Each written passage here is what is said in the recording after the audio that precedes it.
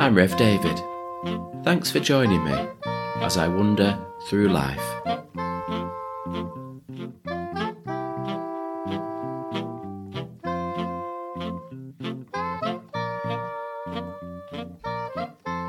What kind of week have you had? It's been a bit of a funny week for me. And by funny, I mean strange. My emotions have been all over the place. And that's been the same for almost everyone that I've spoken to. Life goes on, but nothing's the same. I've conducted a wedding, 30 people, but all in masks. I've visited someone to prepare for a funeral, but couldn't shake their hand. I've led Sunday worship, where we weren't allowed to sing. Autumn is here, and winter is on its way. I feel like I'd like to hibernate for the next 6 months. Give me a nice warm box with dry straw and let me sleep until spring. But instead, the reality is more like hunkering down in an air raid shelter. I'm trying to be a non-anxious presence to those around me, but everything feels so precarious. 6 months into the pandemic, and I think we're all coming to accept that there's another 6 months to go. How will we get through it? How can we stay strong? How can we summon enough creativity to come up with the ideas and the energy to stay connected, to continue to offer hospitality, to see our way through? I came across this poem just this Saturday. It's by a young Australian poet called Erin Hansen. Have a listen. Life is unpredictable. It changes with the seasons.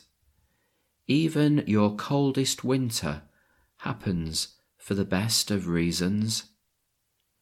And though it feels eternal, like all you'll ever do is freeze, I promise spring is coming, and with it, brand new leaves. I've also been thinking about pilgrimage. Pilgrimage, here are 3 definitions of the word. Firstly, a journey, especially a long one, made to some sacred place as an act of religious devotion. And the second definition, a journey, often to an unknown or foreign place, where a person goes in search of new or expanded meaning about their self, others, nature, or a higher good. And here's the third one, which I think is the simplest and most straightforward. It's when we step out of ourselves in order to encounter God. I wonder, can we turn the next 6 months into a pilgrimage? Can we step out of ourselves in order to encounter God?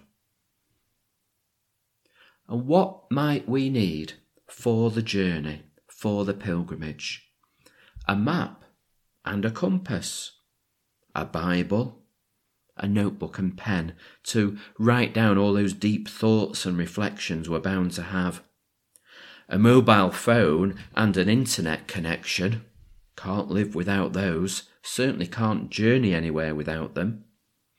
Maybe a picnic table and a hamper, and possibly a small stove so we can share a meal with people on the way.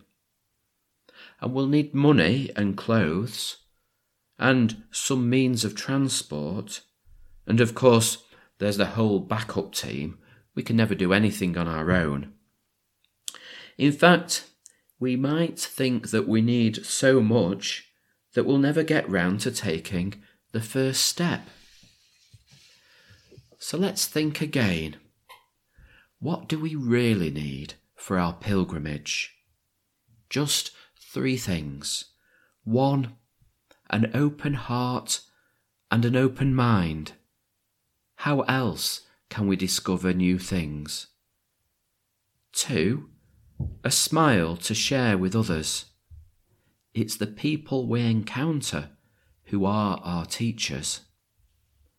And thirdly, not even the whole Bible, but just 2 Bible passages. Let me read them to you. The first, Psalm 23. The Lord is my shepherd. I have everything I need. He lets me rest in fields of green grass and leads me to quiet pools of fresh water. He gives me new strength. He guides me in the right paths as he has promised. Even if I go through the deepest darkness, I will not be afraid, Lord, for you are with me. Your shepherd's rod and staff protect me. You prepare a banquet for me where all my enemies can see me.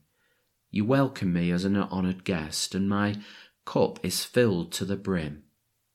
I know that your goodness and your love will be with me all my life, and your house will be my home as long as I live. And then the second passage is from Matthew's Gospel, chapter 6, beginning at verse 25. And the title of this passage is Put God's Kingdom First. So I tell you, don't worry about the things you need to live, what you will eat, drink, or wear. Life is more important than food, and the body is more important than what you put on it. Look at the birds. They don't plant, harvest, or save food in barns, but your heavenly Father feeds them. Don't you know that you're worth much more than they are? You can't add any time to your life by worrying about it. And why do you worry about clothes? Look at the wild flowers in the field. See how they grow. They don't work or make clothes for themselves. But I tell you that even Solomon, the great and rich king, was not dressed as beautifully as one of these flowers. If God makes what grows in the field so beautiful, what do you think he'll do for you? It's just grass. One day it's alive and the next day someone throws it into a fire. But God cares enough to make it beautiful. Surely he'll do much more for you. Your faith is so small.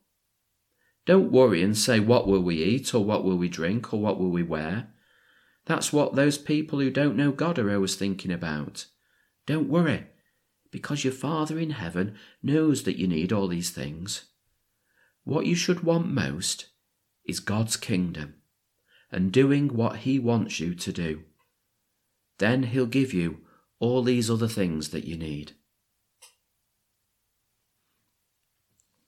So take a smile, have an open heart and an open mind, and travel with those 2 Bible passages, Psalm 23 and Matthew 6. And I think that's enough. These things will get us started and not hold us back. We've all got them, and they cost us nothing. Where will we end up? Where will this pilgrimage take us? To be honest, I haven't the faintest idea. But hopefully, in the travelling, we'll all come to know more of ourselves and more of our God.